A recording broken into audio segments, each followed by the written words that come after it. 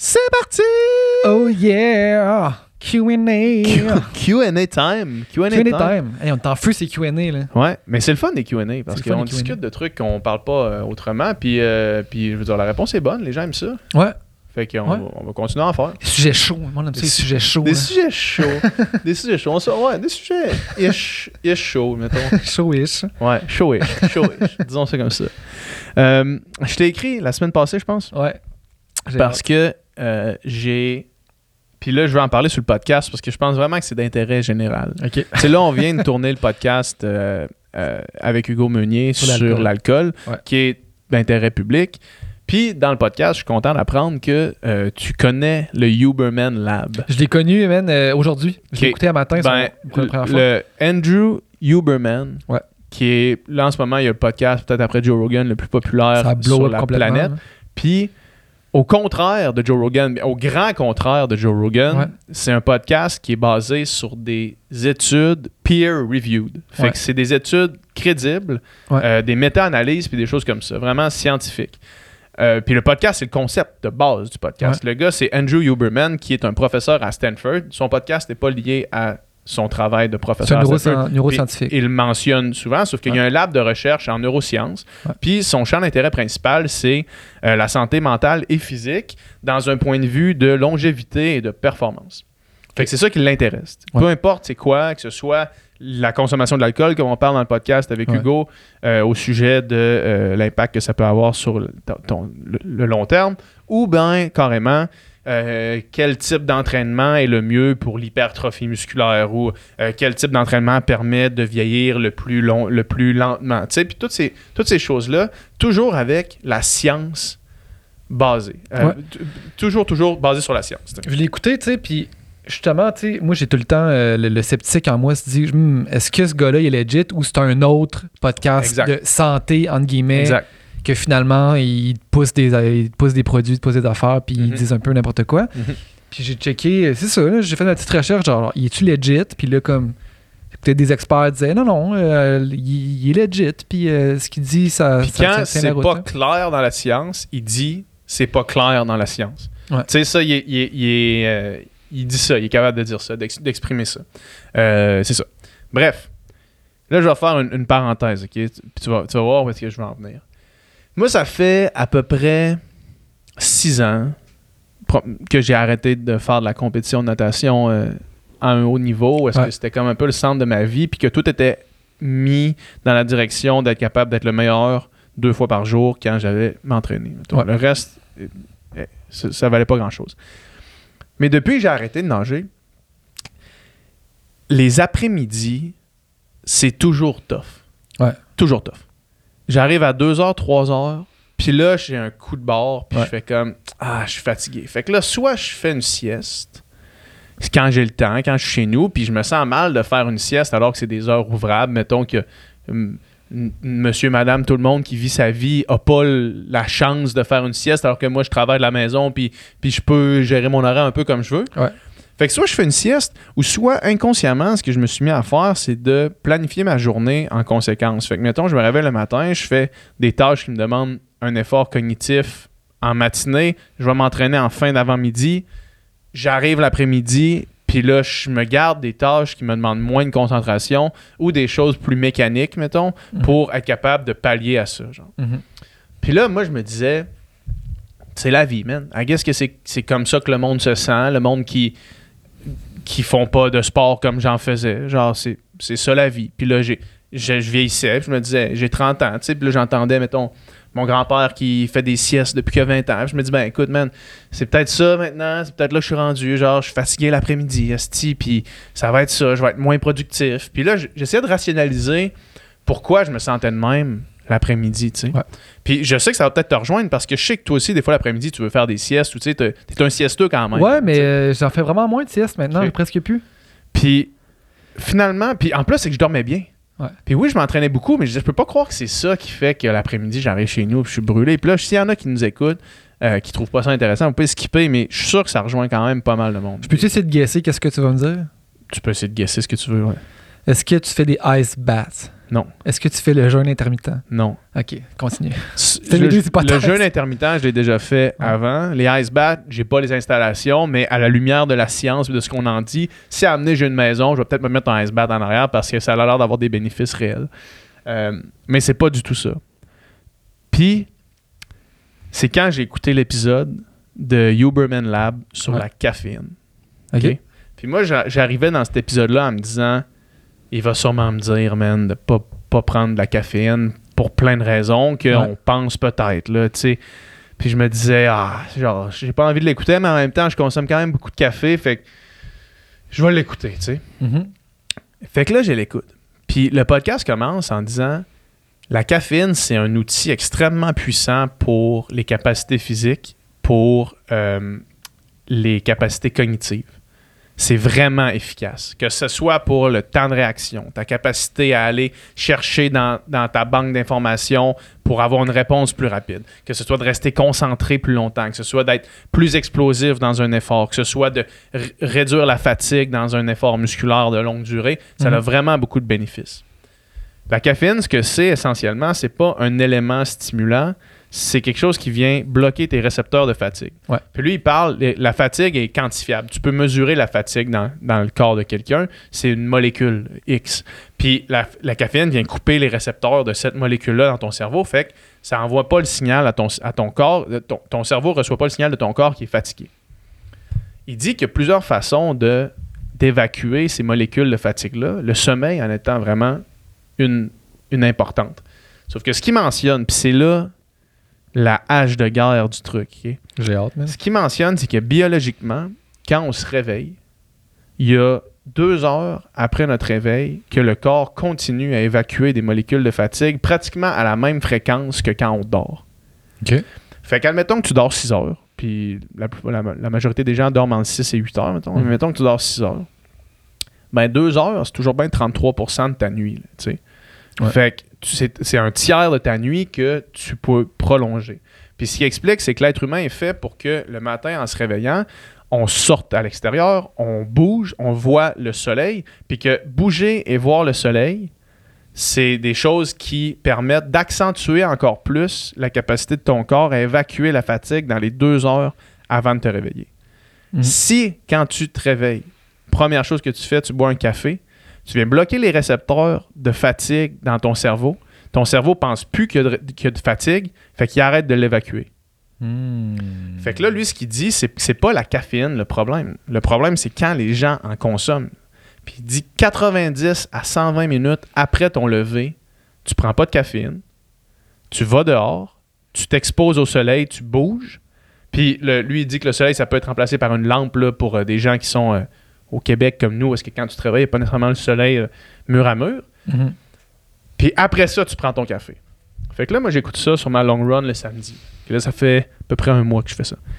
J'écoute ça sur ma long run le samedi. Le dimanche, je fais ma routine normale. Le lundi, je me dis, je vais commencer. J'ai comme rien à perdre. Parce que après ça, excuse-moi, j'ai manqué un bout important.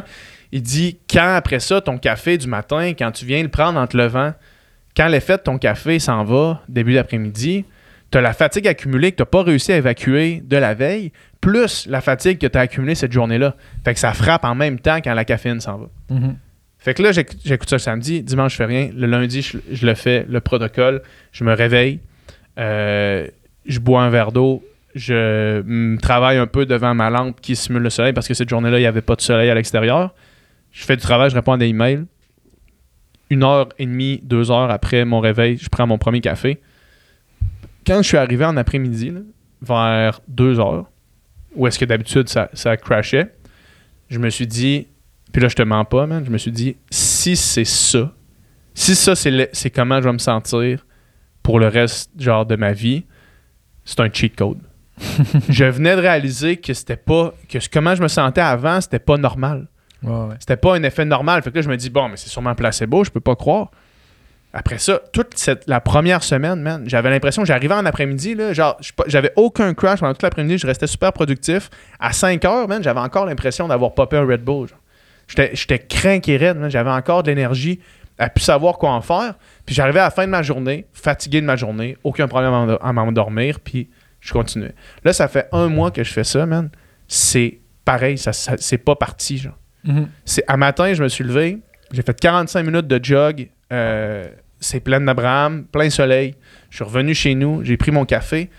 En ce moment, il est 4h20, j'ai travaillé à matin, j'ai fait la drive jusqu'ici, je suis encore ben high. J'ai aucun down, j'ai pas envie de genre... Puis d'habitude, quand je faisais ce genre d'affaires-là, mettons, je le sais parce que je conduisais de Québec, je venais faire un podcast, puis là, à la fin du podcast, j'étais brûlé, j'étais dead. On dirait, man, que je suis craint qui raide encore. C'est fou, man. C'est hot, man. C'est débile. Fou. C'est drôle que tu dises ça, man, parce que j'ai un peu adopté la même routine. Genre, exactement la même. Ah ouais, hein? Ben, en fait, la seule différence, c'est que... En fait, moi, je struggle à trouver, mettons, le meilleur moment pour m'entraîner dans la journée, tu sais. Puis là, c'est comme, mettons, dans le jour, en milieu de journée, ça coupait ma journée en deux, ça, j'aimais pas ça. Après ça, souvent le soir, c'était comme un bon moment parce que là, j'ai fait ma journée. Puis tu sais, je trouve que, mettons, s'entraîner le soir, t'as comme ton stress accumulé de la journée, tu releases ça. Ouais. Après ça, le soir, t'es comme plus relax puis tu t'endors bien. Sauf que je finissais tout le temps par travailler plus longtemps, arriver fucking tard. Ça me tentait pas, j'y allais pas. Puis là, souvent j'y allais le matin, mais là je trouvais que ça prenait tout mon avant-midi. Là, maintenant, ce que je fais, c'est que je me lève, puis je vais tout de suite. Mettons, je fais pas genre déjeuner, puis genre checker mes affaires un peu, après ça y aller. Je me lève, j'y vais. Fait que mettons à 7h30. Bon, un verre d'eau, mettons. Ouais. Des fois, mettons, je vais manger un quick bol de céréales, genre une coupe de bouchée, je peux avoir de quoi. Puis je vais direct. Puis genre on a un gym où est-ce qu'on habite. Fait que genre 7h30, je suis au gym. 7h45. Puis je sors de là, ma douche est prise avant 9h. Là, fait que là, comme il est 9h, là, je vais manger encore un peu. Puis après ça, je suis prêt à travailler. Fait que j'ai toute ma journée devant moi. Puis ça, c'est fait. Puis, même chose, je remarque que quand je fais ça, après ça, je suis good all day. T'sais. Puis là, ça faisait que souvent, je me faisais un café rendu ici, mettons, à comme 10-11 heures.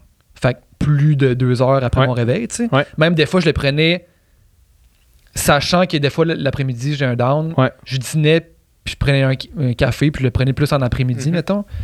Puis même chose que toi, je suis comme, maintenant, j'ai plus envie de faire de sieste. Je suis plus... Là, en ce moment aussi, je suis full réveillé, je suis full focus. Fait que... C'est fou, man. C'est fou ce que ça change. D'aller s'entraîner, moi, c'est ça, direct en me levant, ça a été vraiment game changer. Puis c'est comme vraiment facile de mettre dans ma routine parce que ça mange pas toute ma journée. Puis c'est comme, je me lève, j'y vais, boum. Puis après ça, je suis good to go, je fais mon café plus tard. Puis là, je ride là-dessus toute la journée, puis je suis bien. Puis comme tu dis, le soir, après ça, j'arrive, puis à 10h, man, genre... T'es fatigué. Je suis fatigué, je me couche, puis j'ai une bonne nuit de sommeil, là. Ouais. C'est fou, man. C'est fou. Puis juste une mini parenthèse avant qu'on commence à répondre aux questions. Mais by the way, ça, c'est mon conseil, genre...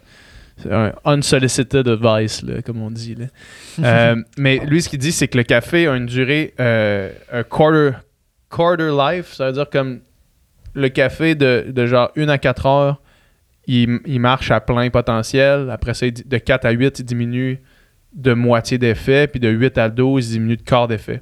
Puis ce qu'il dit, c'est que même si tu es capable de t'endormir, mettons que tu prends un café à 2h PM, même si tu es capable de t'endormir à 10h, il y a encore le corps de la caféine qui fait effet.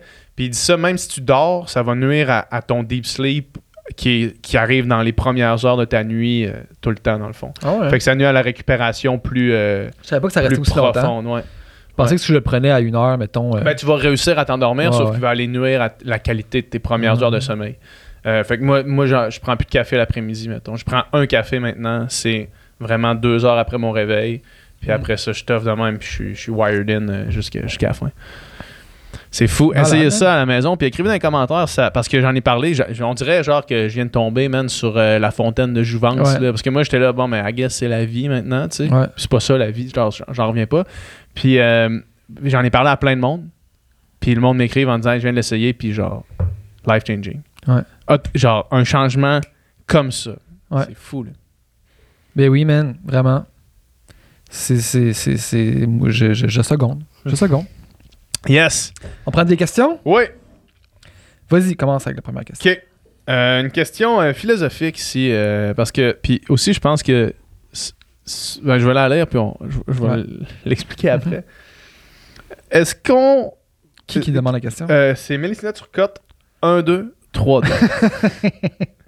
2. Profiter du moment présent ou économie pour retraite. Ouais. Ça, c'est un sujet de notre génération, je pense, vraiment. Mm-hmm. Où est-ce que on se retrouve un peu à la croisée des chemins dans... On en a parlé d'économie puis de gestion de notre argent par le passé, puis à quel point moi je mentionnais que ça me crée un peu d'anxiété de penser à tout ça. Ouais. Mais en même temps, faut comme y penser. Ouais. Où est-ce que tu te situes par rapport à ça? T'as-tu changé de place dans tout ça? Je sais pas où est-ce que je me situais, mais là, mettons, aujourd'hui, je me situe vraiment plus du côté économie pour retraite que profiter du moment présent. Ah ouais, hein? Ouais. Ben oui, vraiment. Ah ouais? Ouais. Économie pour retraite?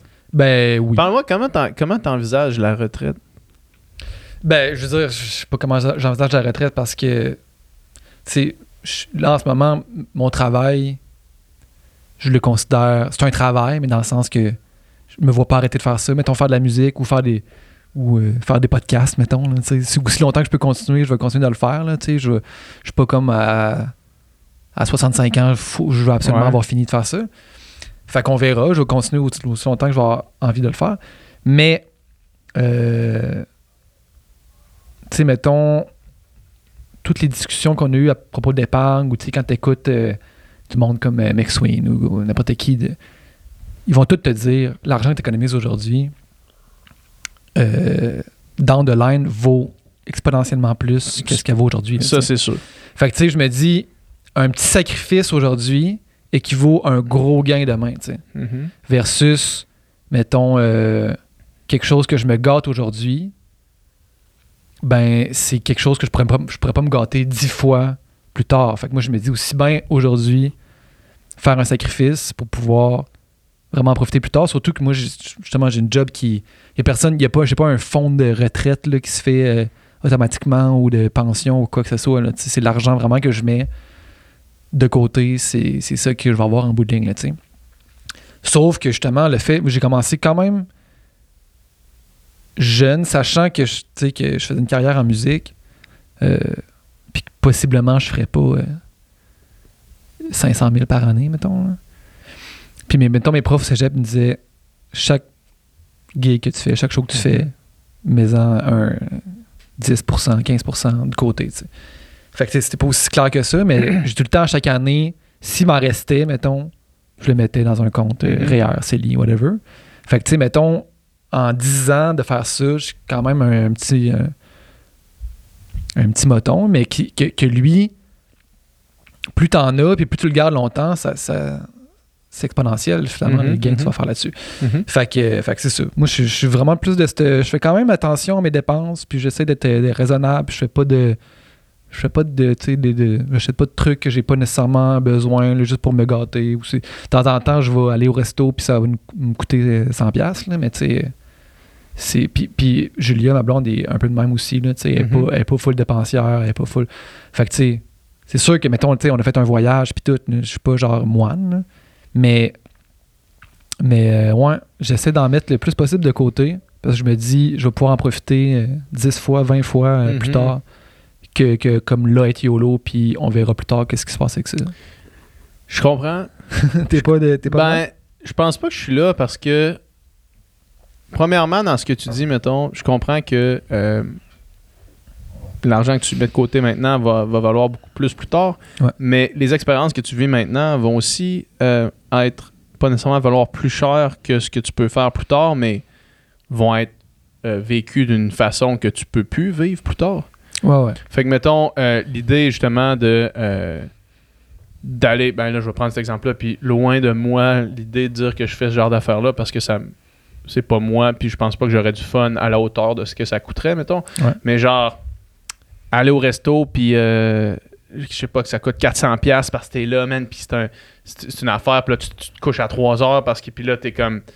C'est une expérience que tu vis, mettons, que tu peux plus revivre après quand t'es rendu à 70 ans, mettons, là, tu sais, à 60 ans, où est-ce que là, tu peux pas vraiment avoir ce genre de plaisir-là. Ben, à 60 ans, tu peux aller au resto encore. Tu peux aller au resto encore, mais tu sais, je veux dire, faire des trucs que tu fais dans la trentaine que tu peux pas vraiment faire dans la soixantaine. Tu sais, mettons, vivre un voyage, je sais pas, man, en Espagne, puis faire des affaires que tu peux pas faire quand tu as 60 ans, mettons, là, tu sais. Puis avoir l'énergie vitale que tu as maintenant, que tu n'auras pas nécessairement plus tard, tu sais. Ben, ouais, mais je suis semi-d'accord. Là. Je pense que tu peux voyager en Espagne aussi à 60 ans. Je te dis pas ça, c'est juste pas le même genre de voyage, tu comprends? Tu n'auras pas la même expérience, puis si tu l'as pas maintenant, tu l'auras plus.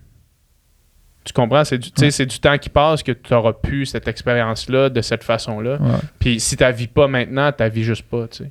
J'ai l'impression. Ben, puis après ça, il y a l'aspect... Ben, réponds à ça. Non, mais je veux juste dire, moi, tu sais, j'ai quand même le sentiment que je vis des expériences. Là. Mettons, juste le fait de faire de la musique, j'ai voyagé 4 fois en 2022 à l'étranger. Ça, c'est sûr. Ouais. Fait que tu sais, je vis des affaires quand même. C'est juste que, tu sais, mettons, tu peux... Ou tu sais, mettons, justement, aller au resto avec ma blonde, puis partager un moment, genre vraiment un temps de qualité, puis parler, puis genre rester longtemps. Il y a moyen de le faire sans que ça coûte 400$. Puis tu sais, je veux dire, ça, encore une fois, je mets ça dans des dépenses qui en valent la peine. Ouais. Versus, mettons... Non, mais c'est ça, je suis pas en train de te dire... quand on dit profiter de l'instant présent, c'est pas de dépenses qui vaut pas la peine. C'est juste des dépenses qui valent la peine. C'est de faire juste des dépenses qui valent la peine, parce que sinon... La question se pose pas vraiment, là, tu sais. Mais il y a aussi... Mais tu sais, c'est ça. En fait, moi, je dirais les deux, mais tu sais, je dirais c'est de profiter du moment présent, mais en étant quand même, genre, consciencieux, genre, de comment tu dépenses, pour pouvoir profiter de ta retraite aussi, mettons. Mais ça, c'est sûr, c'est une réponse un peu... un peu facile à la question qui nous est posée. Dans le sens que t'es pas obligé de dépenser... Pas obligé de dépenser tant que ça pour vivre des expériences qui vont te marquer. Non, c'est clair. C'est pas proportionnel. Là. Non, vraiment pas. Vraiment pas, au contraire. Puis tu sais, il y a des affaires que, je veux dire... je sais pas, là, tu sais, du linge ou des genre un char neuf ou tu sais, plein de dépenses que c'est comme... Je pense pas que c'est ça qui va t'amener plus de bonheur et d'expérience dans ta vie. Là, ça, c'est sûr. Ou tu sais, justement, des soirées tu sais, à un moment donné aussi, mettons, tu sors dans un bar, là, puis ça te coûte 200$, là, tu sais, entre le 100$ puis le 200$, t'en as-tu profité tant que ça ou t'étais juste comme complètement défoncé, là, tu sais? C'est une bonne question. Je sais pas. T'es rendu à 100$, c'est quand même chaud, ces expériences-là, tu sais, mon exemple, c'était pas nécessairement le meilleur exemple parce que je ferais pas ça, genre, je vais jamais, c'est pas quelque chose qui en vaut la peine pour moi, mettons, mais c'était plus dans l'idée de dire qu'il y a certaines expériences que de vivre à 30 ans versus, tu sais, des expériences qui sont pas nécessairement... faut que tu sortes de ta zone pour les vivre, mettons, tu sais. Mais écoute... Mais oui, mais tu sais, toi, ce que t'aimes faire, mettons, tu sais, t'aimes ça, aller à Stoneham, courir dans les trails, là. Ouais. Ça te coûte 0$, là. Ouais, je sais, mais j'adorerais vraiment, mettons, genre, aller faire le tour du Mont-Blanc... maintenant, tu sais. Puis ça me coûterait vraiment cher d'aller faire ça, genre, tu comprends? Puis là, je me retiens un peu de le faire parce que je me dis, je peux pas vraiment le faire, genre. Puis... Mais je peux plus le faire quand j'ai 60 ans, mettons. Si je le fais, ce sera pas la même façon de le faire, tu comprends? Ouais. Fait qu'il y a comme cet aspect-là. Puis il y a aussi, après ça, l'autre question à ça, c'est comme... Puis moi, je rentre pas trop là-dedans parce que si tu penses de même, tu vis juste pas, là, mais de dire, je peux mourir demain, mettons. Là. Ouais. Puis tu sais... Les probabilités sont quand même faibles. Sont faibles, mais ça arrive. T'es mieux d'y aller avec les probabilités qu'avec le peut-être que je vais mourir demain. Ouais. Mais, ben ouais, c'est une question... Tu sais... Je pense que du moment, tu sais, mettons, quand on en parlait avec, quand on a fait le podcast sur les finances personnelles, tu sais, puis mettons que tu te dis, OK, pour ma retraite, j'aimerais ça avoir économisé tant, puis que tu en mets un peu de côté au fur et à mesure. Moi, je te dis que ce qui reste, toutes les expériences que tu veux. Ouais, c'est ça, exact, c'est ça. Faut que juste tu l'établisses comme ça. Ouais. C'est à quel point est-ce que tu veux mettre de côté. Puis une fois que tu établis cette ligne-là, ben... Une fois que ça c'est fait, puis c'est réglé, puis c'est automatique, puis que tu te restes un lousse après, voyage, tu fais tout ce que... Ouais. Let's go, là. Trouver la juste balance. Yeah! OK. Une autre question? Ouais, vas-y. Marie Gervais, quel est votre langage de l'amour? OK, on va s'y sortir pour pas nous oublier, là. Je pense que je les ai. OK, vas-y. Physical touch. Ouais. Quality time. Ouais. Gift. Cadeau. Service. Puis il m'en manque un. C'est genre confirmation. Là. Ah oui. Affirmation. Words of affirmation. Ouais, en français, ça serait paroles valorisantes. Ouais. Fait que ça, c'est 5? Ouais. Fait que je les avais, dans le fond? Ouais. Nice. Moi, c'est temps de qualité, c'est même pas genre, il y a rien de. Toi, c'est de loin temps de qualité, là. Oh, ouais, de loin. De loin, temps de qualité, puis même que, genre, je vais le mettre au-dessus de tout, là. Genre, tu sais, dans le sens. Je vais donner un exemple de ma vie récemment, mettons. Là, ma blonde, elle travaille vraiment beaucoup, puis elle a un horaire complètement débile, tu sais, puis amener... Moi, j'écoute la télé, tu sais, puis là, elle est à Québec pendant un mois, puis elle finit de travailler, puis d'étudier une petite journée pas possible qui finit genre à 8, puis là, elle se dit, je vais genre aider aux tâches ménagères, mettons, parce que je suis ici, puis je suis juste comme... moi, j'avais fait de la cuisine, j'avais fait de la vaisselle, puis ça me dérangeait pas parce qu'elle faisait quelque chose, pas comme si elle faisait rien. Là, puis là, j'ai juste fait, hey, genre, là, elle va pas comme passer la balayeuse en bas, là. Fait juste venir chiller, là. C'est tellement plus important pour moi que n'importe quoi que tu peux faire comme de physique qui m'aiderait à. Comme... Puis elle, mais si elle fait ça, si tu penses qu'elle, ça serait act of service, genre? Ben, qu'elle avait genre, service? c'est ça, exact. Mais moi, c'est comme, non, c'est tellement pas ça. Genre, je comprends. Moi, c'est pas ça pantoute, là, tu sais. Mais c'est compliqué quand t'es pas sur la même ligne, là, Ben oui. Pour ceux qui savent, pas c'est quoi, là, c'est une théorie, le langage de l'amour, selon laquelle il y aurait 5. On en avait parlé avec Julien Haroun. Allez écouter ce podcast-là. Ah ouais, avec Julien, ouais. On n'a pas parlé avec Anne-Marie aussi, peut-être? Peut-être, Ou Anne-Marie, c'était pas ça. Anne-Marie, c'était les schémas. Les schémas, ouais. En tout cas, puis sur lesquels il y en a 5, puis c'est 5 façons qu'on aime donner de l'amour puis recevoir. Puis on peut aimer donner d'une manière... Et recevoir d'une autre. Ouais, différente de comment on aime recevoir ou pareil. Puis quand tu catches ça, quand tu réfléchis là-dessus, en tout cas, ça peut vraiment aider à reconnaître... tu sais, mettons, je pense qu'il y a beaucoup de situations de couple, mettons, que les deux se comprennent pas parce qu'ils n'ont pas la même façon de démontrer à l'autre qu'ils s'aiment. Puis ça peut permettre de s'en rendre compte parce que si toi, les cadeaux, t'en as rien à cirer, puis que l'autre t'amène tout le temps des petites pensées que hey, j'ai acheté ça, puis toi, t'es comme... Je m'en fous. Un autre cossin, je m'en fous. Une fois que tu catches que, OK, cette personne-là, c'est sa manière de me montrer qu'elle m'aime, ben, même si tu t'en fous, ben, tu peux au moins apprécier le fait que c'est une démonstration de son amour, mettons. Parce que, tu sais, il y a du monde que si leur partenaire les colle pas, ils se sentent pas aimés. Là. Ils sentent pas que l'autre personne les aime, mais c'est juste que l'autre personne ne te le montre pas de la même façon. Bref. Moi, c'est, je dirais, probablement physical touch en premier. Puis, comment je donne, physical touch, puis probablement words of affirmation. Fait que genre, je suis très colleux puis je suis très complimenteux, là. Je suis très genre... Je vais dire à ma blonde que je belle 14 fois par demi-heure. Puis genre, mettons, si on ne fait pas des calls le matin puis le soir, c'est comme... Il y a un manque, là. Tu sais, il y a quelque chose... mettons, si on passe une couple de jours sans avoir cette proximité-là, il va y avoir quelque chose de off, genre, tu sais. Fait que c'est ça. Après ça, je dirais quality time. Après ça, je dirais peut-être service. Fait que 4 sur 5, mettons. Non, mais tu sais, mettons que je les rank. Là. Ah, ok, ouais. Mettons que je les... Puis là, en dernier, que je n'ai rien à chier, c'est les cadeaux. Tu sais, mettons, puis ma blonde aussi, puis genre, tu sais, mettons, on s'est pas acheté de cadeaux à Noël. On s'achète pas de cadeaux, tu sais, on s'achète juste rien. Jamais. Nous autres, c'était ça. C'était genre, là, on va se payer du quality time. Ouais, c'est ça. Ça va être ça le cadeau. Genre. Notre cadeau, ça va être ça. Ouais, mais nous autres, c'est ça. C'est notre voyage. Ouais, c'est ça. Ouais. C'est important de savoir ça. C'est important de les connaître. Quand tu les connais, ça facilite le truc. Puis mettons, ma blonde, je sais qu'elle est full quality time, tu sais. Puis quality time, pour elle, c'est pas, mettons, écouter un film, tu sais. C'est genre être, genre, concentré, genre, dans le blanc des yeux, puis genre, mettons, aller au resto, puis avoir une bonne conversation, ou juste comme s'asseoir sur le divan, puis parler. Mais genre, si on est juste collé, à moins avoir physical touch, mais mettons qu'on écoute de quoi, pour elle, ça compte pas, genre. Fait qu'il faut vraiment, genre...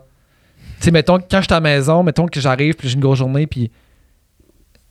Tu sais, puis je le sais que, mettons, on n'a pas beaucoup de temps de même, ben là, mettons, je vais mettre en mode, faut quand même que je sois à on, parce que elle, c'est important que, genre, la présence d'esprit, puis qu'on connecte, puis qu'on jase, là, tu sais. Fait que... C'est ça. Sweet. All right, next. Rapidement, parce que je sais que je connais la réponse, là, mais ton frère, Pascal Plante, a terminé de tourner son 3e long métrage. Puis là, Perche Stewart demande est-ce que tu es impliqué dans le 3e est-ce que vous êtes impliqué dans le 3e long métrage de Pascal Plante, acteur, figurant, compositeur, parce que faut savoir que moi j'avais un rôle clé dans son deuxième. Un rôle important dans son deuxième film, Nadia Butterfly, qui a été pris pour la sélection officielle de Cannes. Grâce à ta performance.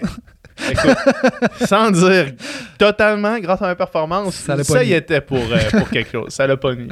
Mais bref, suite à cette performance extraordinaire, moi, j'ai aucun lien dans son 3e film. C'est la première fois que Pascal fait quelque chose que je lis pas le scénario avant qu'il le fasse. Mettons, d'habitude, il envoie le scénario pas à tout le monde. Là. I guess que je suis plus dans son inner circle. Son cercle de commentateurs. Là. Mais toi, tu as un rôle dans ce projet-là. Ouais, moi, dans le fond, je compose la musique du film. Puis je suis justement là-dedans là, à fond en ce moment. Parce que lui, il a fini son montage. Là, aujourd'hui, on est... quelle date sommes-nous? On est le 25, 25 janvier, au moment d'enregistrer ce podcast. Mm-hmm. Lui, il a fini de tourner en novembre. Il a fait son montage genre plus rapidement que n'importe qui. Tu connais mon frère, là, fucking hyperactif. Fait que là, il m'a envoyé son montage en décembre. Moi, j'ai commencé à travailler sur la musique vraiment dans le temps des fêtes, là, fin décembre. Puis là, je suis là-dedans à fond. Il faut que ça soit fini pour début mars. Fait que c'est quand même un bon challenge de faire ça en genre 2 mois. C'est-tu, premièrement, toi, ce que tu fais, c'est 100% original, mais c'est trame sonore, mais est-ce que dans le film, il y a des chansons qui sont des chansons qui a pris les droits d'auteur à quelque part? D'habitude, Pascal, il fait ça. Il met beaucoup de tunes qui libèrent les droits, puis il met des tunes. Tu sais, mettons, sur le dernier film, il y a une tune de Beach House. Puis là, pour ce film-là, ça fitait moins. C'était comme plus... Il voyait plus vraiment un score, là, tu sais, que d'avoir des tunes de différents artistes. Plus quelque chose d'uniforme, plus un genre d'univers créé. Là, c'est un peu médiéval-ish, l'inspiration. Là, il y a du clavecin. Il y a Puis, mais en même temps, tout le temps un peu weird, parce que c'est un genre de film qui parle des tueurs en série, puis c'est un peu dark. Fait que la musique, c'est dark, mais c'est comme dark baroque un peu. Là. Fait que c'est ça. Dark baroque, man. Dark baroque. Nice. Genre Jean-Sébastien Bach meets... Dracula, là. Ouais, genre, là. Ouais. Fait que meets... c'est ça, là. Genre, puis un peu post-rock, quasiment métal. Là, Chris, man. Fait que c'est bien drôle, mais c'est ça. Fait que là, c'est un bon rush, là, parce que c'est ça. 2 mois, puis c'est en tout 40 minutes de musique. C'est beaucoup de musique, là. Mm-hmm. C'est vraiment beaucoup de musique. Puis, tu sais, mettons, là, la semaine passée, j'étais dans le studio, on a fait de la contrebasse, du drum, des claviers, violoncelle, violon.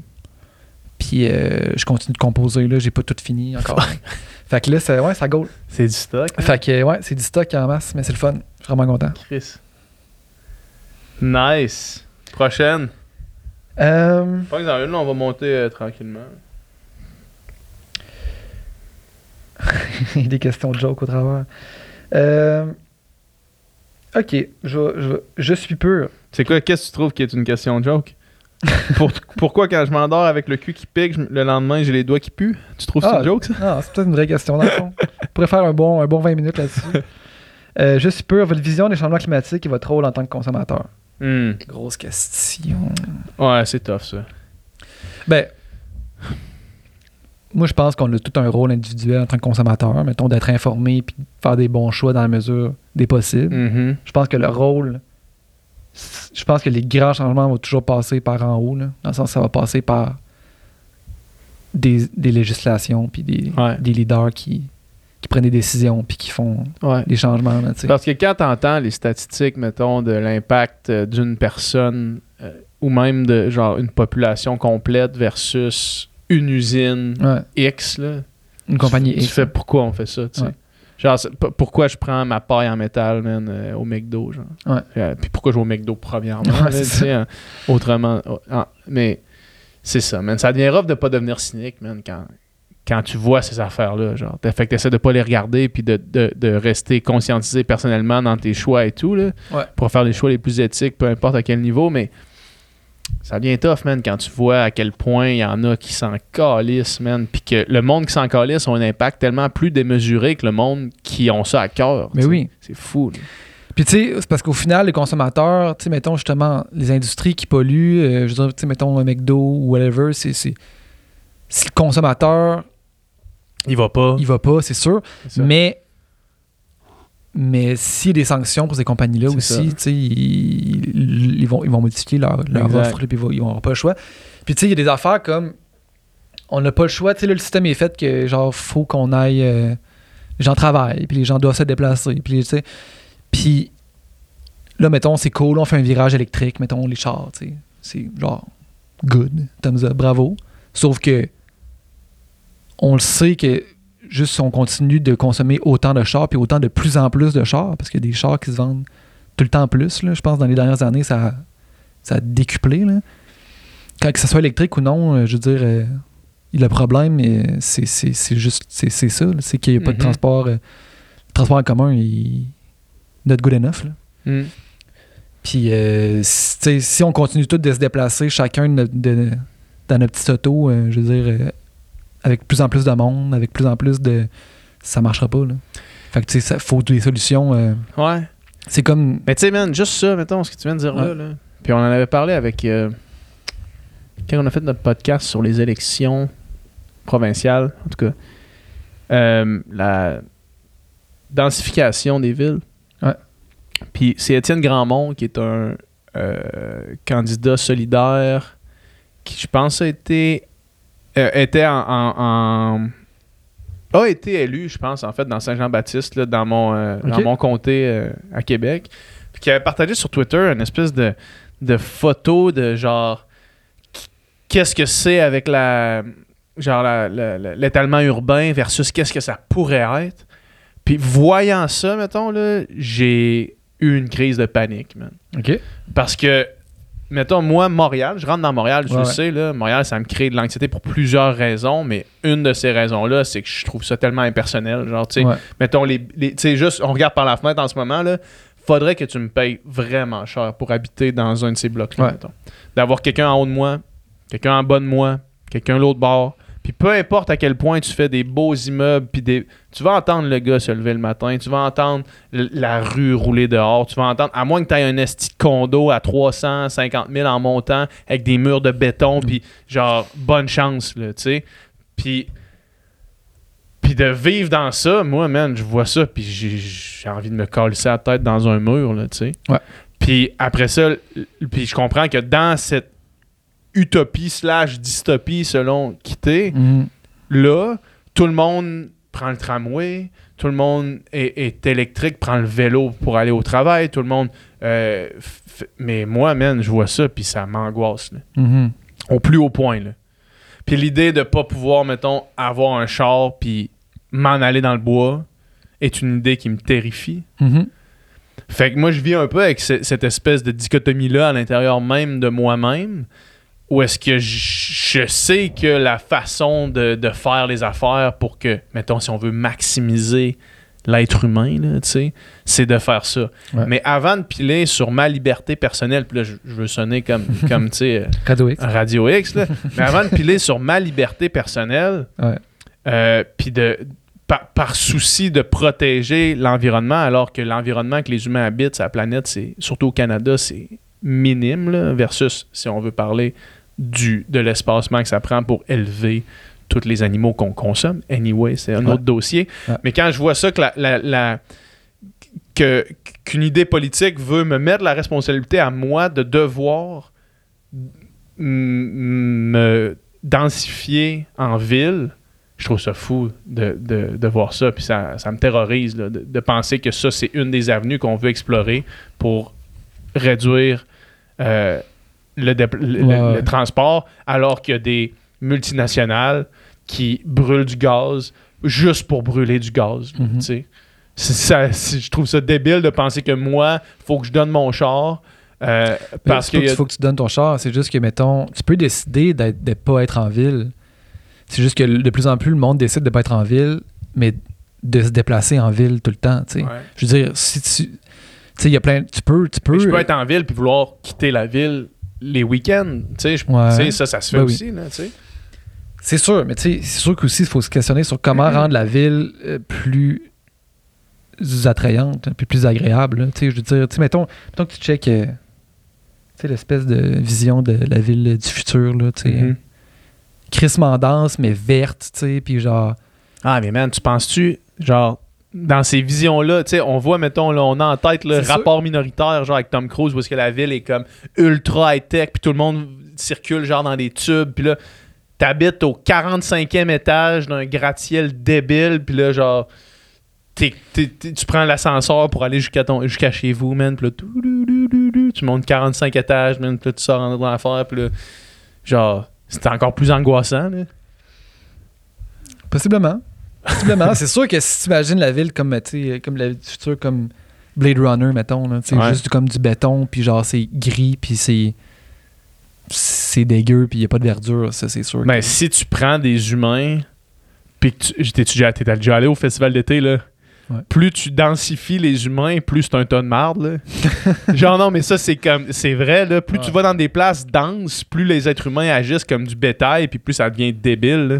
Ouais. Plus tu mets des gens à proximité, plus le monde devient fou, là. Mais ça, c'est des affaires d'urbanisme, là. Je veux dire, c'est sûr qu'il y a une manière d'optimiser ça pour le bien-être du monde, mais je suis d'accord avec toi. Je veux dire, peut-être qu'on est juste trop, là. I don't know, là. Peut-être. Peut-être. C'est ça le problème, là. Anyway. Ben, bonne question. Ouais. Bonne question. Mais... Ouais, mais c'est angoissant quand même. C'est quelque chose qui est angoissant. Puis, tu sais, là, mettons, là, la fin de semaine de ma fête, puis là, je veux pas déprimer personne, là. La fin de semaine de ma fête, la semaine de ma fête, le 15 janvier, ma fête, OK, ça vient de passer. La semaine de ma fête, il a fait 0, man. Je me rappelle pas d'une semaine, un 15 janvier, qui fait 0 puis que la neige fond, là. Ah oui, c'est angoissant, là, à un niveau élevé, là, tu sais. Cet été, j'étais comme, Chris, il me semble les canicules n'arrêtent pas. Puis là, au moins, l'hiver arrive. L'hiver, il fait 0. On est comme, hey, on est bien. On a un hiver doux. Comme, t'es-tu fou, man? Il fait 0 le 16 janvier. C'est débile, là.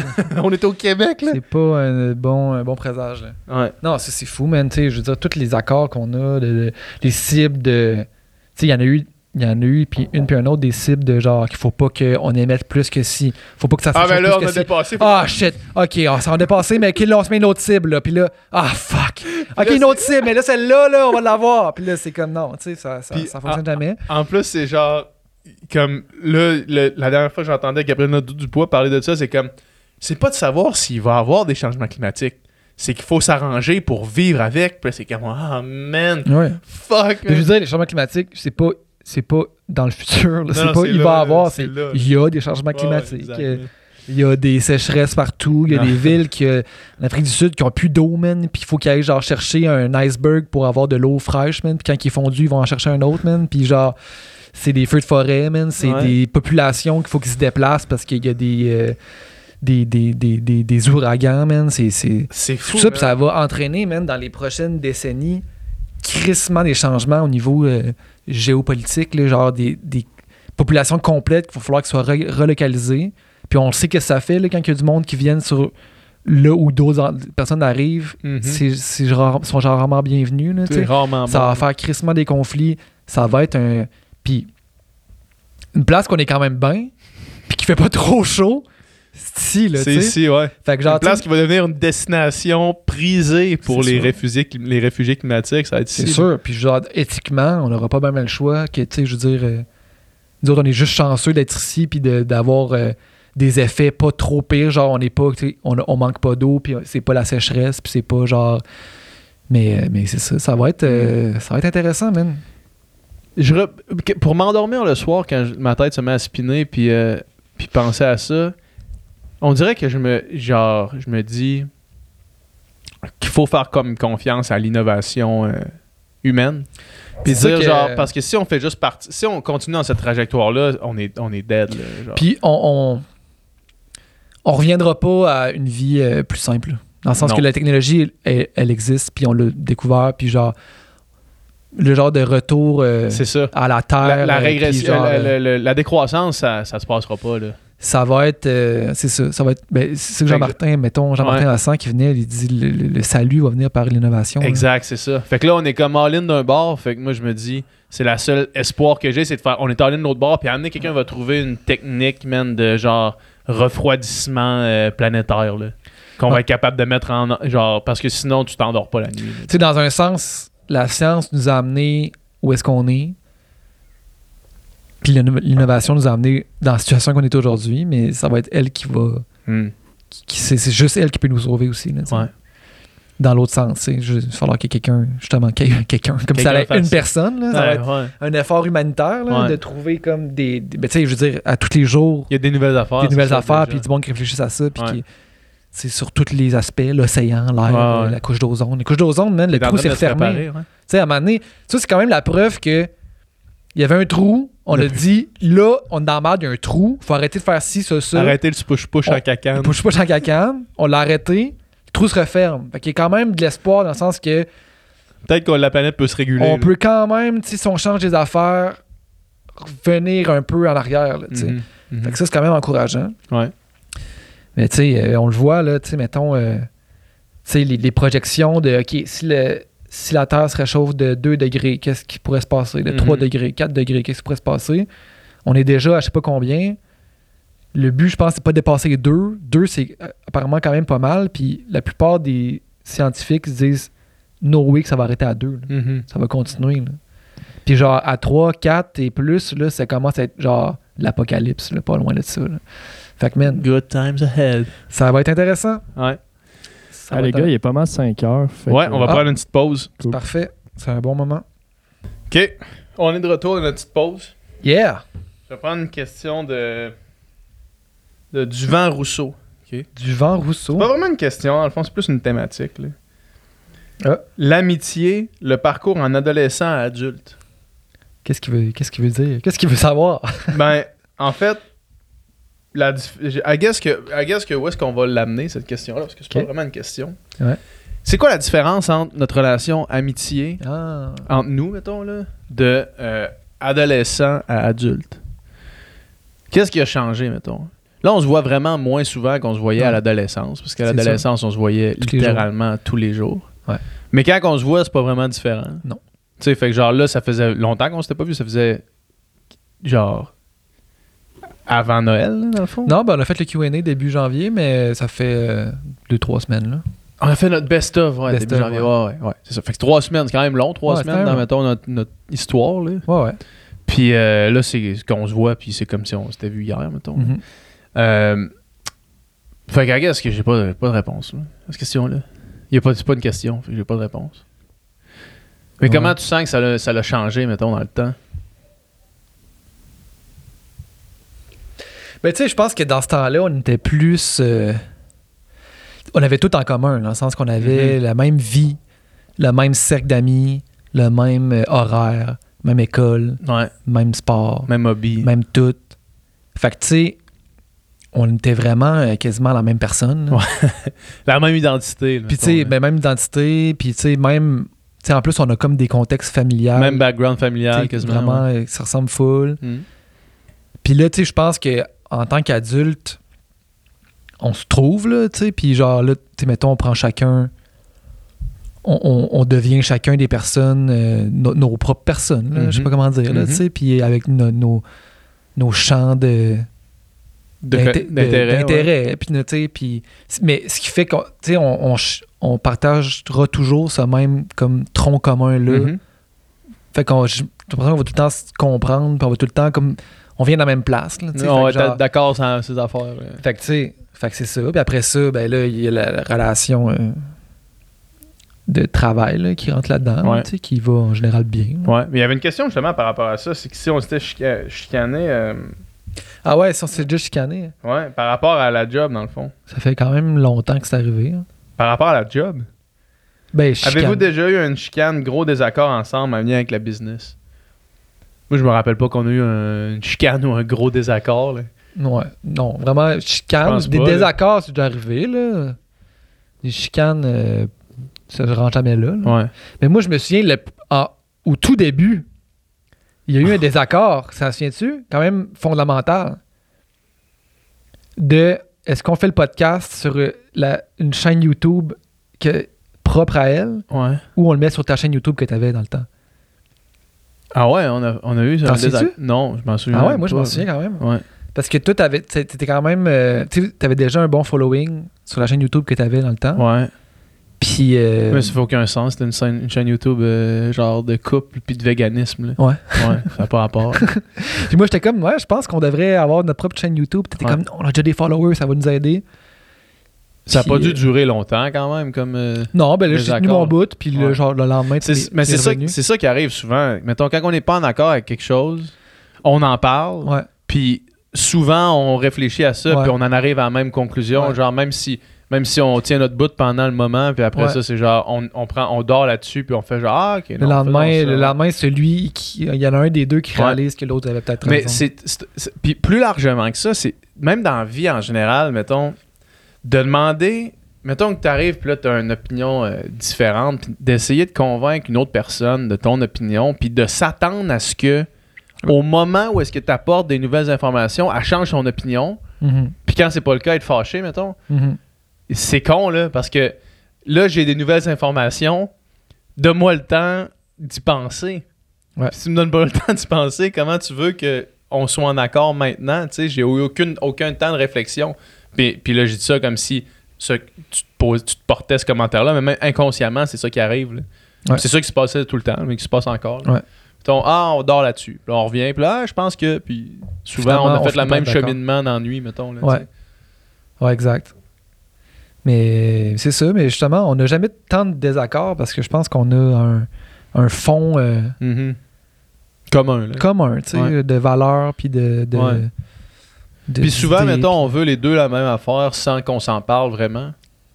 Tu sais, mettons, le end goal, là, parce que c'est pas bon, le end goal, ça n'existe pas, un end goal, mais genre, les objectifs à court, moyen, long terme, souvent, c'est les mêmes, mettons. Puis quand on s'en parle, on fait juste, des fois, redresser un peu où est-ce qu'on est, mettons, juste pour le situer, genre. Mais au final, les deux, on est pas mal tout le temps dans la même idée, là, tu sais. Que ce soit par rapport au podcast ou au studio ou à tous les autres projets. Là. Dans la même thématique, il y a Escaron 1604. Maman! Tu connais? Maman! Ta mère! Qui dit, dans la même thématique, l'importance des longues amitiés, 3 points d'exclamation. On en parlait dans un autre contexte, en pissant juste là. Ouais, mais oui. Ouais. Mais moi, c'est maintenant, là, sachant ce que je sais, là, j'ai 32 ans, j'ai vécu un peu. Là.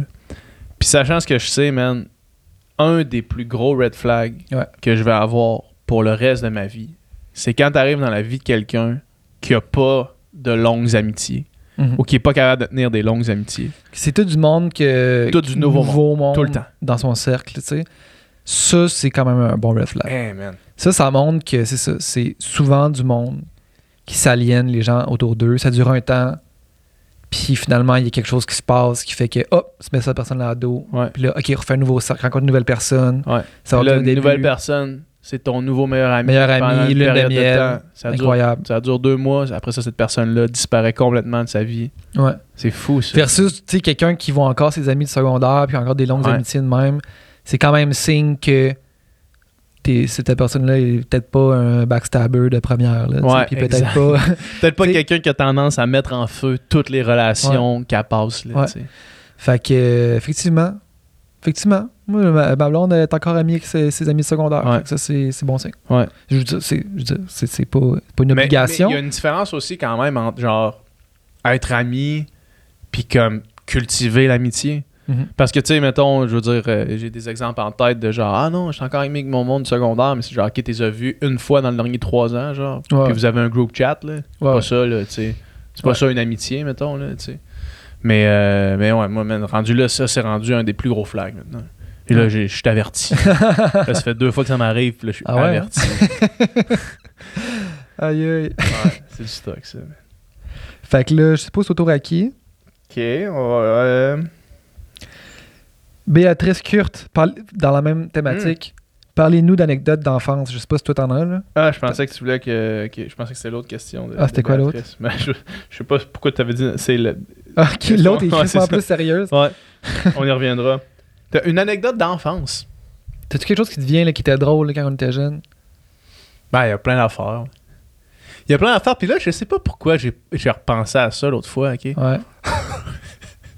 C'était au début d'Instagram où est-ce que il y avait pas beaucoup de monde qui voyait tes stories. Ou du moins, tu sais, on n'était pas suivi par beaucoup de monde. Fait que le monde qui voyait tes stories, c'était essentiellement juste des amis. Pré-OD, là, on s'entend. Là. Ah, vraiment. Ben non, vraiment pré-OD, là. Ouais. Puis, mais c'est con, là. Ce que je veux dire, là, c'est vraiment une anecdote minable, mais ça m'a fait rire quand j'y ai repensé l'autre fois. Puis, tu venais de t'acheter des nouveaux souliers. OK. Puis, je me rappelle, on était dans le cours arrière chez tes parents, puis on voulait faire un gag. Mais tu sais, la pire joke, man. Puis... Qu'est-ce qu'on a fait? Moi, j'étais monté dans l'arbre, tu sais, le gros arbre à côté de la piscine. Ouais. J'étais monté là. J'avais juste descendu mes culottes. Puis j'avais genre montré mes fesses. J'ai dirigé mes fesses vers toi. Puis là, toi, t'avais à côté tes souliers, ça rambarde de vitré, genre. Ouais. Puis t'avais pris une photo de tout ça. Puis t'avais marqué. Puis là, en arrière, en flou, parce que j'étais en arrière vraiment. En arrière-fond, là. T'avais marqué genre.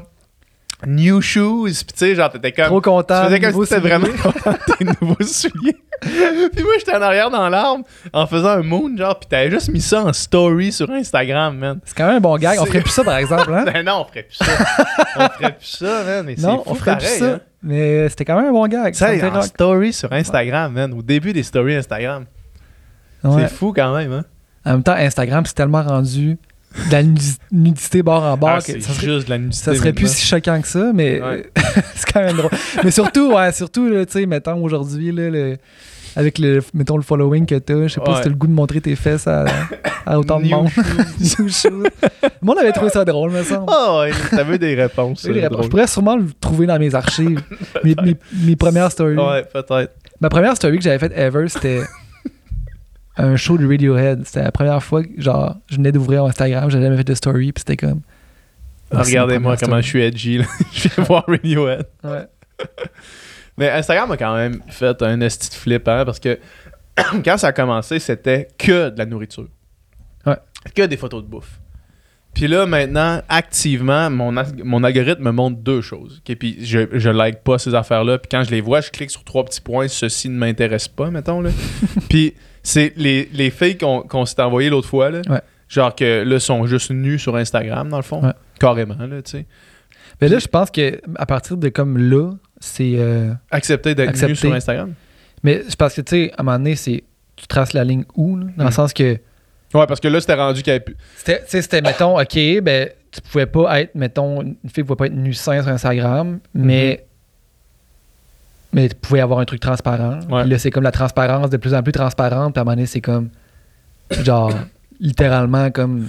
comme si t'avais rien, là, tu sais. Fait que je pense qu'on a juste fait le temps qu'à genre mettre une ligne à quelque part, que c'est flou, on va juste faire bon. Ah ouais, hein? Ouais, fait que là, ben, il me semble que j'ai vu que c'était annoncé, là, à vérifier. Ben, c'est ça ou genre des vidéos de genre de santé mentale chez les hommes, là.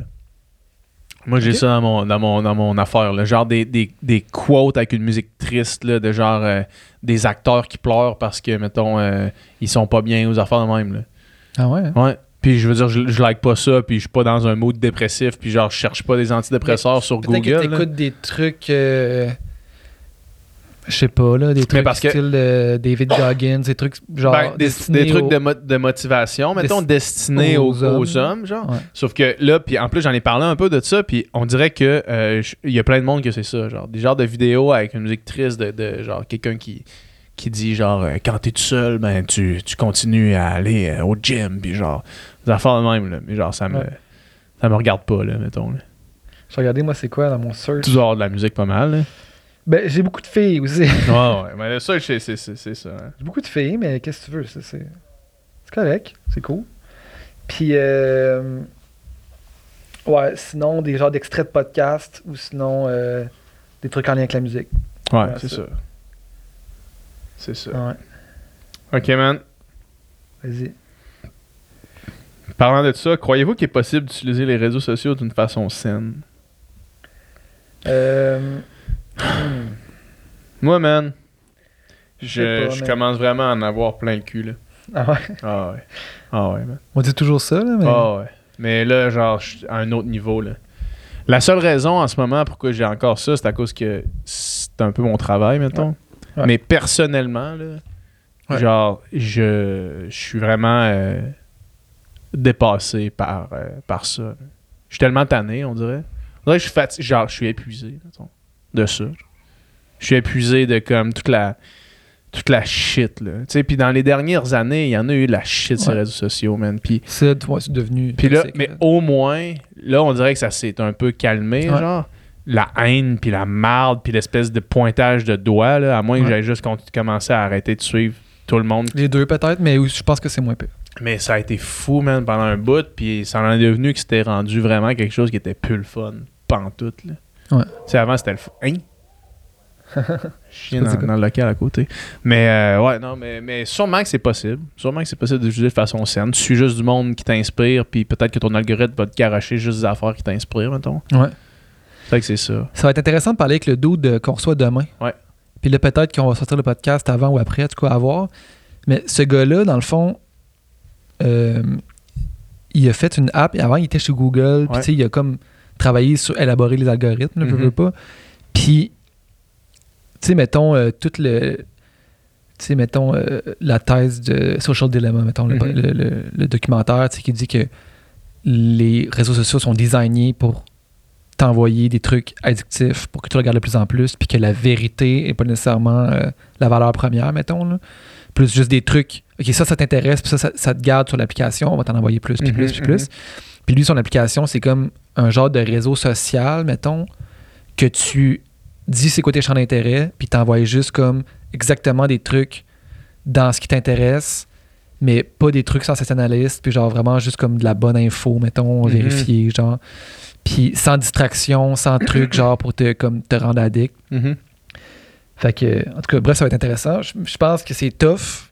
Je pense qu'on a tous collectivement un problème de dépendance au cellulaire, puis qu'on n'en parle même pas, là. On n'en parle même pas, presque pas, comme si c'était un problème sérieux, mais genre, ça l'est. Puis genre, moi, honnêtement, j'ai quand même de la misère avec ça. Je suis pas le pire scroller puis checker de story à la journée longue, mais genre, le réflexe de comme, mon téléphone est juste là, puis juste de le prendre, de l'ouvrir, puis de faire pourquoi je viens de faire ça, puis de le mettre sur ma table, c'est comme, c'est constant, là, c'est genre, je fais tout le temps ça, tu sais, puis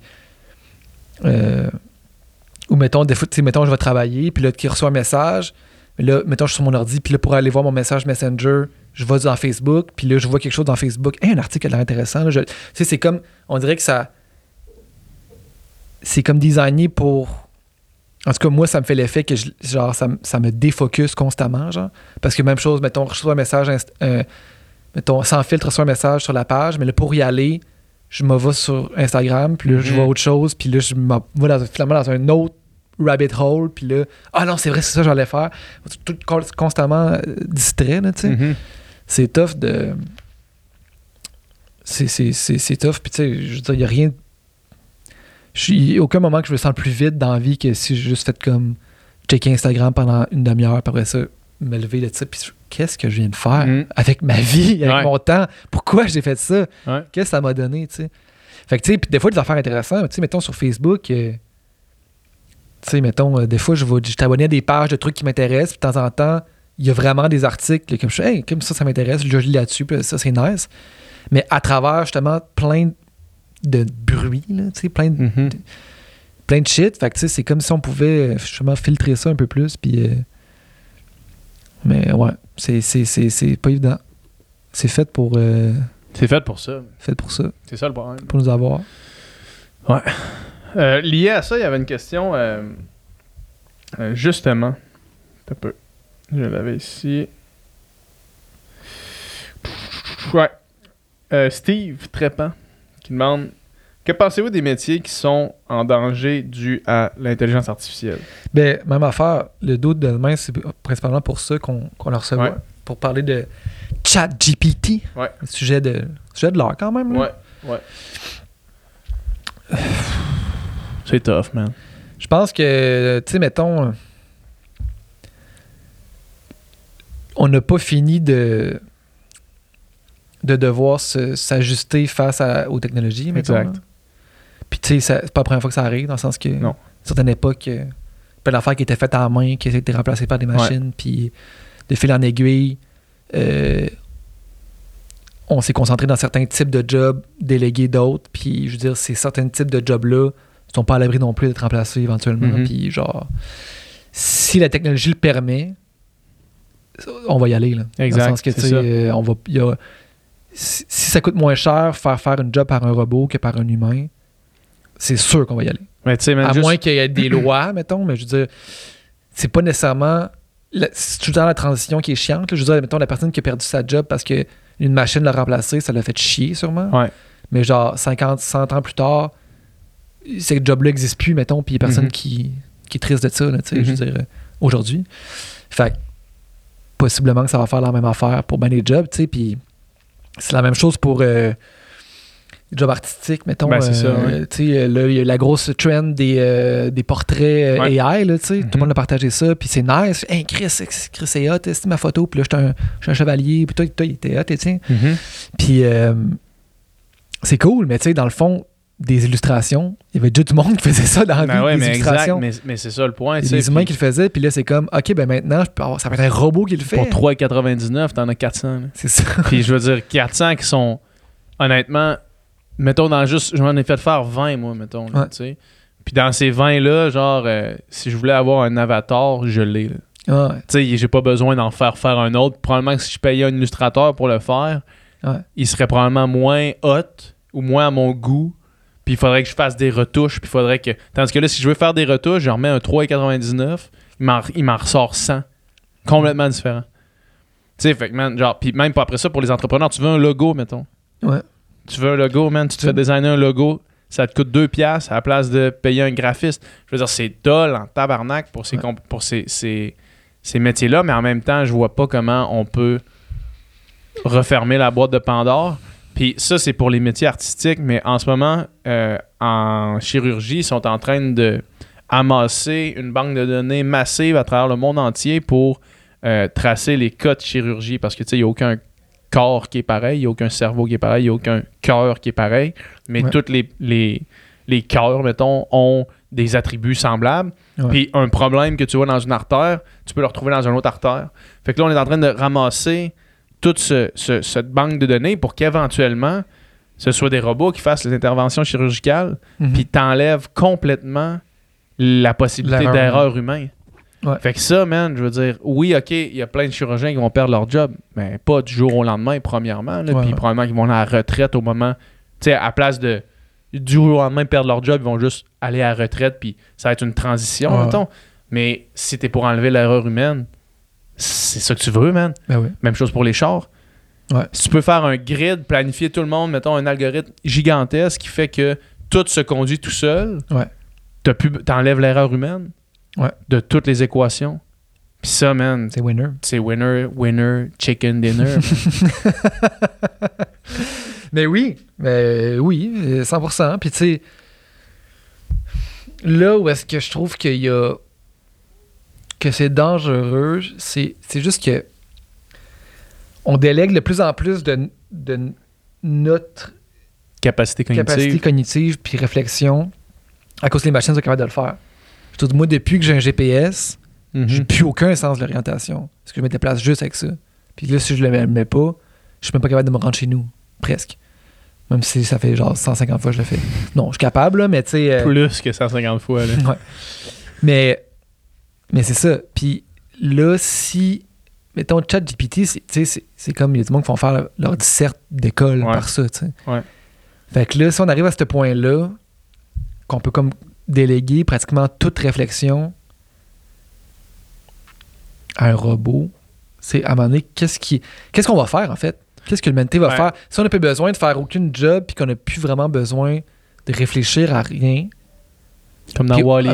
C'est ça, puis à faire aucune job manuelle, on devient quoi? Puis c'est quoi notre purpose, tu sais? Puis c'est quoi, genre... Fait juste vivre dans l'oisivité, man, vivre des petits plaisirs de la vie, man, jusqu'à temps qu'on... On dirait que ça manque de sens à ça, là, tu sais. Mais c'est ça, dans Wall-E, man, ils sont tous sur leur chaise volante, man, puis ils écoutent des émissions toute la journée, puis ils font rien, puis genre, ils boivent leur petit Kool-Aid, genre, puis... des émissions qui sont faites par intelligence artificielle. Pour que ça fait, genre, parfaitement tes goûts à toi. Pour que ça ait genre l'expérience la plus optimisée. Là. Mm-hmm. C'est débile. Là. Mm. Fait que tu sais, ça fait un peu peur dans un sens, je trouve. Que à un moment donné, c'est comme. C'est quoi notre place à nous là-dedans, tu sais? Ben, je reviens à. Ça me ramène un peu à l'idée. Tu sais, on parlait plus tôt dans le podcast de l'idée de. Tu vas voir où est-ce que je vais en venir, là, mais l'idée de densification urbaine, d'étalement urbain puis de densification rurale. L'étalement urbain, ouais, puis densification urbaine, en tout cas, peu importe. Ouais. Des fois, man, retourner dans la nature, là. Puis là, je parle pas du retour à la nature, mais juste comme d'aller, mettons, moi, quand c'est faire courir le dehors, là, c'est ça qui me crée ça, mettons. Mm-hmm. Pendant une journée, je pars pendant 5 heures, là. Là, pendant 5 heures, j'ai pas mon téléphone. C'est juste... Mon purpose, c'est de me promener dans le bois. Mm-hmm. Puis quand je reviens de ça, j'ai l'impression d'avoir fait quelque chose. Genre. J'ai l'impression d'avoir été un humain. Genre. D'avoir fait partie de cette espèce de patente-là qui est la planète. Puis d'avoir fait quelque chose pour lequel l'être humain est né, mettons. Ou l'être humain existe. Là, genre. Parce que j'étais pas sur mon cell. Parce que j'étais pas... parti, j'étais pas en train de scroller, j'étais pas genre à écouter Netflix pour une série qui a été faite pour moi sur mesure, mettons. J'étais juste comme dans la nature. Mm-hmm. Puis on dirait qu'il y a quelque chose là qui reste comme fondamentalement au fond de nous, puis que je crois que c'est en danger d'être perdu, mettons. Mm-hmm. Parce que comme tu dis, si on fait plus rien, on fait plus rien. Peut-être que plus tard, l'humain, man, ça va juste être ça, notre vie, là. Se promener dans le bois, puis genre être en famille, genre, puis jouer à des jeux ensemble, genre, puis qu'on va se dire, hey, c'est-tu débile qu'à une certaine époque, on écrivait des romans. On travaillait 10 heures par jour, genre, puis on avait une route, tu sais, genre, on allait à l'usine ou on allait, genre, au bureau. Qu'on va trouver ça débile. C'était Émile Roy, man, qui nous avait dit, on est juste là sur le fil entre utopie et dystopie. Ouais. Puis on marche cette mince ligne-là. Ouais. On me rend-tu une dernière question avant de fermer ça? Ouais, ben oui. Vas-y. On parle-tu de... On a-tu trop parlé ou là, on répond à la question que pensez-vous d'alcool? On en a parlé pas mal dans le podcast la semaine passée. On a parlé pas mal. Ouais, je pense que le monde, ils sont au courant. Ils écouteront le podcast la semaine passée. Ils écouteront le podcast. Allez écouter le podcast la semaine passée. Si t'en as une, vas-y, là, j'ai pas choisi. J'ai pas trouvé.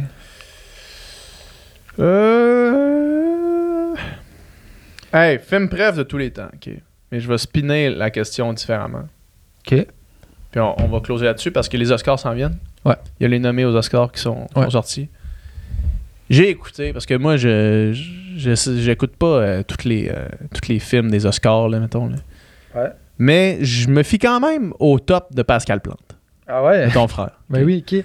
Puis j'ai écouté After Sun, puis j'ai trouvé ça tough, man. Tough.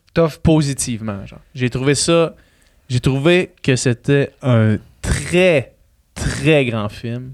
Full. Mais j'ai trouvé, ça m'a déchiré le cœur en morceaux. Man. Ben, c'est parce que c'est ça. Ça t'a déchiré le cœur en morceaux, ça a fait l'effet que ça voulait faire. Exact. Ça a marché. Puis j'ai l'impression que, étant un jeune homme début trentaine, mettons, là, ça frappe particulièrement proche du cœur, cette histoire-là. Ouais. Puis j'ai trouvé ça rough, man. Fait que pour ceux qui savent pas de quoi on parle, After Sun, c'est un film anglais. C'est l'histoire, en fait. C'est dur à dire c'est quoi l'histoire, mais c'est un père avec sa fille en vacances. C'est un peu Turquie, genre. Je pense, en Turquie, dans un tout inclus. Dans un tout inclus. Ils sont en vacances, puis c'est comme un peu juste des genres de bribes de souvenirs, de voyages, de moments ensemble, tu sais. Puis le film, en fait, pendant presque toute la première moitié du film, en tout cas, moi, je me suis dit, genre, qu'est-ce que j'ai en train de regarder? Genre? Mm-hmm. C'est quoi ça? Puis c'est quoi le point? C'est quoi le but de ça? Tu sais pas où ça s'en va. Puis quand tu catches où ça s'en va, puis quand tu finis le truc, t'es chaviré à l'envers. Ouais. Puis, c'est vraiment à voir. Moi aussi, je pense que Pascal, il l'avait mis premier. Ouais. On l'écoutait ensemble. Ouais. On l'écoutait ensemble. Puis... c'est vraiment... Ça genre, va vraiment il y a des bouts, là... Puis tu sais, en plus, on dit ça comme si, genre, c'était un drame à la momie, mettons, là, tu sais, où est-ce que, genre, il y a des scènes qui te font pleurer, genre, mais là, c'était pas ça. C'est pas les scènes comme telles. C'est vraiment comme l'accumulation de tout ce que tu sais, puis l'espèce d'envie de crier à la TV, genre, hey man, c'est du stock, là. Ouais. Genre, t'as envie de prendre de prendre la fille et faire, hey, tabarnak, genre. Ouais. C'est fou, là. Ah ouais, man. C'est la réalisatrice, c'est son premier film. Ouais. Je me souviens plus de son nom, là. Mais c'est comme un tour de force. C'est comme un film comme il n'y en a pas, là. Je veux dire, c'est comme un schéma full bizarre. C'est quasiment léger aussi, genre. Des fois, c'est quasiment drôle. léger comme film. Ça commence au début, tu sais, c'est un peu drôle des fois. C'est un peu juste comme eux autres qui chill, qui font comme... T'es comme, pourquoi je vois cette scène-là de un peu rien? Ouais. Puis... Ah non, c'est bouleversant, man. Mais, hein. Moi, même, puis là, je vais pas voler des punchs, là. Mais juste quand que tu vois, elle dépose ses pieds sur le tapis, genre. Ouais. Puis c'est le tapis qui était... qu'ils ont vu en voyage, mettons, là. Ah ouais. À 380 pounds, là. Fait que genre, un tapis qui coûte fucking cher, man. Ouais. Puis que là, c'est comme une thématique qui revient dans tout le film, l'argent, genre. Puis là, ah, man. Vous allez savoir de quoi je parle quand vous allez arriver là. En tout cas, je recommande en esti à tout le monde qui écoute de checker ce film-là. After Sun, c'est disponible sur Amazon Prime en location pour comme $15. Ouais. Moi, dans les films qui sont nominés Best Picture, qu'on fait, j'en ai vu une coupe, mais je n'ai vraiment pas vu tant que ça. J'ai vu Elvis. Ouais. Bof en Chris. C'est correct. Tu l'as vu? Ouais. C'est correct. C'est pas, moi, ça m'intéresse pas des biopics de même, genre. C'est pas assez prestigieux. C'est pas assez prestigieux. Ça manque d'envergure. T'es pas bon là-bas. mais il est bon. L'acteur est bon. L'acteur est bon, mais tu sais, c'est full. Tu sais, c'est full stylisé là, à fond. C'est comme wow, over the top. C'est genre non-stop pendant 2h30. Là. Mais. C'est quand même intéressant. Il y a quand même une histoire fucked up. Mettons que tu prends les budgets des deux films qu'on vient de parler, là. Puis tu vois à quel point il y en a un qui est supérieur à l'autre en termes de qualité cinématographique, mettons, là. Puis qui a dû coûter, man, le centième du prix de l'autre, mettons. Sûrement, ouais. À peu près, là. Peut-être même moins que ça, genre. Ouais. C'est démesuré à quel point, des fois, on pense qu'on brûle l'argent par les fenêtres. on chie, donc ça n'a pas de sens, man. Tom Hanks, man, pour Elvis, il est nominé pour des Razzie Awards. Ah ouais. Tu sais, Razzie, c'est comme les pires performances, là. Pire acteur. Tu sais, les gars, il a genre déjà gagné les Oscars. Ouais. J'ai vu Everything Everywhere All at Once. Ouais, tu as vu ça? C'est le film coréen. Ouais, non, je l'ai pas vu. Moi, je l'ai vu, puis encore une fois, il y a full un hype. Puis genre, mettons, l'acteur dans ce film-là, c'est un peu un comeback. Là. Il était comme un child actor. Puis là, il a comme disparu. Puis là, c'est comme un peu sa deuxième vie, deuxième chance. Là. Puis genre, c'est full touchant. Puis genre, c'est un beau film. Encore une fois, calissement over the top. Ouais. Moi, j'ai trouvé ça correct, mais je suis content qu'il y ait un hype parce que c'est genre nice, genre more of this, mais en même temps, bof. Top Gun, t'as vu Top Gun? Top Gun, yeah, man. C'est hot. Bon vieux Tom Cruise, man. Bon vieux Tom Cruise. Pas tuable. C'est pas tuable. Tom Cruise, c'est encore ça, man. shape, Il peut être en scientologie, man. Il peut faire des essais. Il peut se lever debout sur le divan à Oprah, man. Puis il peut encore continuer à faire des essais de films. Mais c'est bon. Genre, c'est pour ce que c'est. C'est bon. Dans le genre, c'est comme si. Pour ce que c'est great. Fait, là, sinon, le personnage de Jennifer Connelly dans Top Gun, là, c'est le personnage, le pire personnage de l'histoire des personnages. Ouais. Jennifer Connelly, c'est une bonne actrice. Là, mais c'est minable. C'est juste, ok, ça prenait dans le film, ça prenait une histoire d'amour. Oh, on va juste la crisser là. Il y a un genre de. Je me sais plus comment ça s'appelle, l'espèce de test. Ouais, on en parlait avec India, ouais, c'est ça. Genre, pour. Est-ce qu'un personnage. Elle répond à aucun. C'est comme, elle existe juste pour être le love interest de l'autre. Elle a aucune motivation propre. Elle a aucun. C'est d'un pathétisme de ce personnage-là, mais bref, ouais. Sinon, Triangle of Sadness, man. Ouais, je l'ai écouté. Tu l'as écouté? Ouais. C'est le bateau, là. Ouais. C'est sick, ça, man. Mais il y en a de plus en plus des films comme ça, man. Des films genre over the top, un peu dramatico-comédie, mettons, là. Non, mais genre, ben oui. Tu sais, dans le sens, c'est pas genre laugh out loud, là. C'est genre une satire, là. Satire, c'est ça. C'est bon. Fait que pour les gens qui écoutent ce film-là, c'est grosso modo, en gros, c'est une gang de riches puis d'influenceurs en croisière sur un bateau. Puis c'est un peu une genre de critique satirique, parodie de les excès de la richesse, puis comment ce monde-là sont. Là. Moi, mettons, j'ai écouté ça, j'ai trouvé ça fucking drôle, j'ai trouvé ça genre fucking... Genre, je trouvais que c'était crissement maîtrisé, mettons, tu sais, mettons, il y a une scène sur un bateau que ça se met à chier, là, littéralement, puis genre, tu sais, c'est comme... Tu le ressens, le malaise en crise, là, tu sais. Puis, tu sais, mettons, les scènes d'alcool, tu ressens l'alcool, tu sais, c'est comme, c'est vraiment immersif. Puis tu vois, man, je n'ai parlé, genre, mettons, je vois Pascal dans les fêtes, mon frère, je fais, puis t'as-tu vu ce film-là, man? Puis il fait, arc!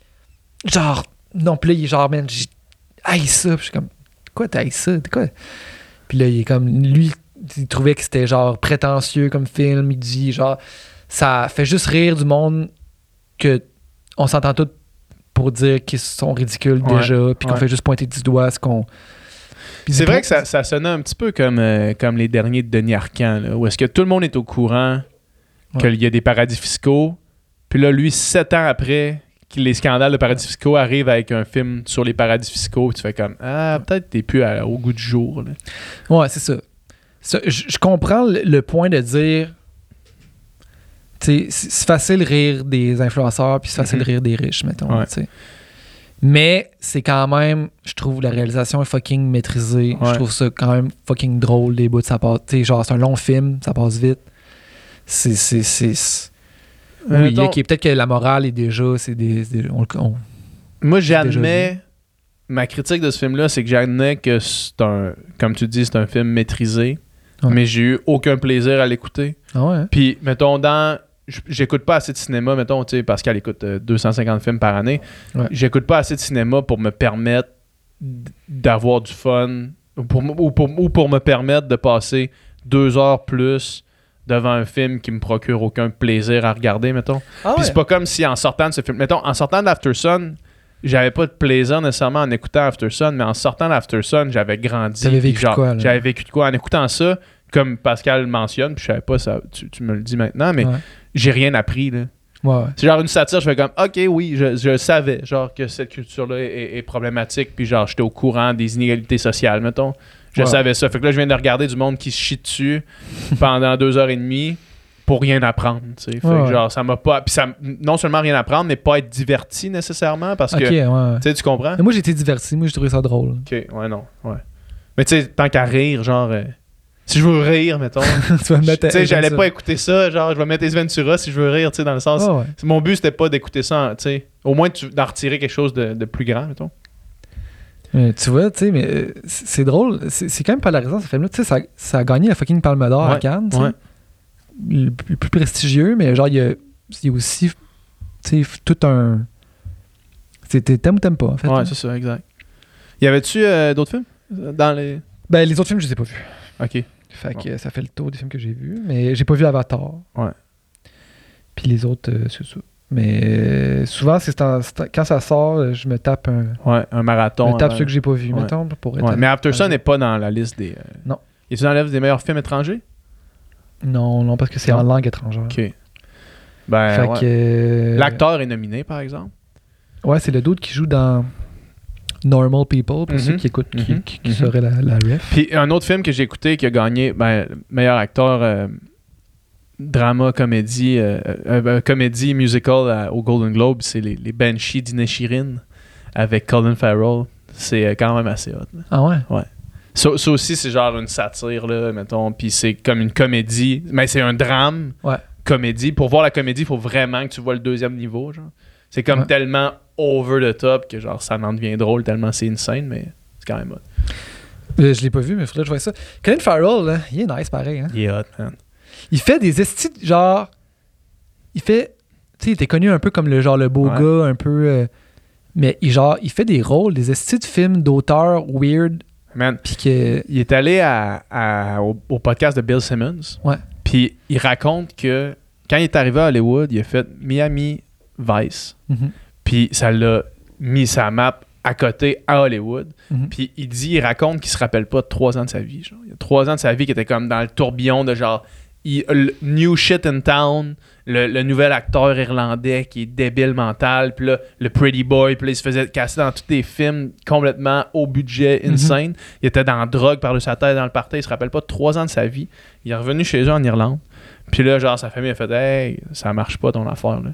Fait que là, ce qu'il a décidé de faire, c'est un film pour manger, un film pour acter. OK. Fait que là, il s'est mis à faire plein de films indépendants irlandais, là, genre de Lobster, mettons. T'as-tu vu The Lobster? Ouais. Débile. Puis In Bruges, qui est le gars qui a fait The Banshees of Inisherin, c'est les 2 mêmes acteurs puis le réalisateur. OK, ouais. Fait que c'est le même gars, fait que des films ultra indépendants irlandais. Puis après ça, il revient puis là, il fait un genre Total Recall. Puis là, qui est un blockbuster pour mettre de l'argent sur la table, mettre de la bouffe sur la table, puis après ça, il repart. Puis il refait d'autres films super low budget puis indie. Là. C'est quand même hot. Là. C'est très hot, man. C'est un grand acteur. Là. Ouais, c'est ça. Au final, c'est ça. Il y avait comme une réputation. Puis finalement, mettons, de Lobster, man. C'est fou, man. C'est fou, là. Genre de comédie noire. Ouais. Si tu te maries pas, tu te fais transformer en animal. Ouais. C'est complètement fou. C'est cool, c'était un bon Q&A. Yes, bon Q&A. On a effleuré plein de sujets. Merci d'être là, la gang. Merci d'être là. Si vous avez des questions pour le prochain, on va faire d'autres. Écrivez-nous. Vous pouvez le mettre en commentaire même. Ouais. En commentaire du... Oui, hey, faites ça.